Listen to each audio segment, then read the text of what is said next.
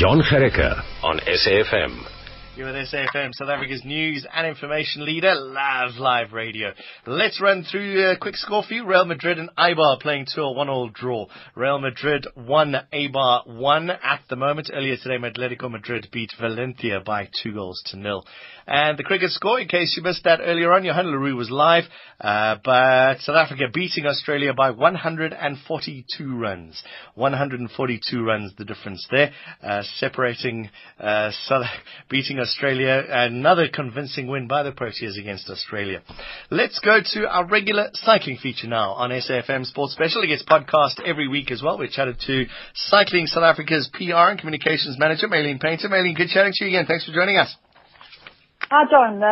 Hope you've had a good weekend. Always great. You know, some of us work for a living, but that's, I get to watch sport. It's not that difficult. Oh, awesome. All right, what's been happening in the BMX at Giba Gorge? Yeah, we've had a fantastic weekend. A little bit of rain here and there, and today the wind really challenged the riders, but all in all, the racing was fantastic with over 180 competitors. Sure. So it was a rather big event by South African standards. And Carl Dodge, our Olympian, showed his dominance and form over the entire weekend when he won both the SA National and African Continental Championship titles in the elite men categories. And there's always fantastic rivalry at these events between South Africa and Zimbabwe. But this year we welcomed Lesotho and Namibia as well, which took part in their first BMX championships. So we're looking forward to a longer relationship with those countries as well, and hopefully some more African countries. And excitement was high throughout the event, with very close racing in the rest of the positions. And Alex Limburg finished second in the elite category, with Miguel Cavallo finishing third.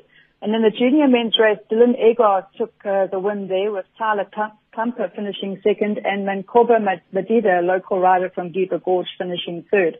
So all in all, a great weekend of racing, and Carla Ace and her sister Kita Ace kept it all in the family by winning the 8 to 10 and 11 to 13 girls categories respectively. And a lot of other people making names for themselves from as young as 7 years old right through to the 40 plus category. So congratulations to all the winners of the SA Champs and the African Continental Champs. Now, speaking of big champs, Reinhard Janssen van Rensburg's injured. I know he posted a picture of his broken shoulder or something like that. So is he still taking part in the UCI Road World Champs? No, we've heard that he's out. He's actually fractured his shoulder, and that was at a race last weekend on Sunday in the Ineco Tour in Belgium. So unfortunately he is out, and he will be replaced by Ryan Gibbons. And although Gibbons is in his final year of under 23 racing, he will actually be racing in the elite category at the World Championships this year. And he has been riding as a stagiaire for the Dimension Data World Tour team, and has shown excellent form over the 2016 season. And he joins Nicholas Dougal and Clint Hendricks in the elite men class for the South African team. It's not South Africa's best team out there, but it's not a bad team either, is it? It's not a bad team at all. You know, there's 3 riders in the team as well, so it's not a full men's team. But in terms of the women's team, we're sending a very strong elite women's team there, and a representation in all the classes as well. So in junior and under 23 men and junior women as well. So we're well represented across all of the categories.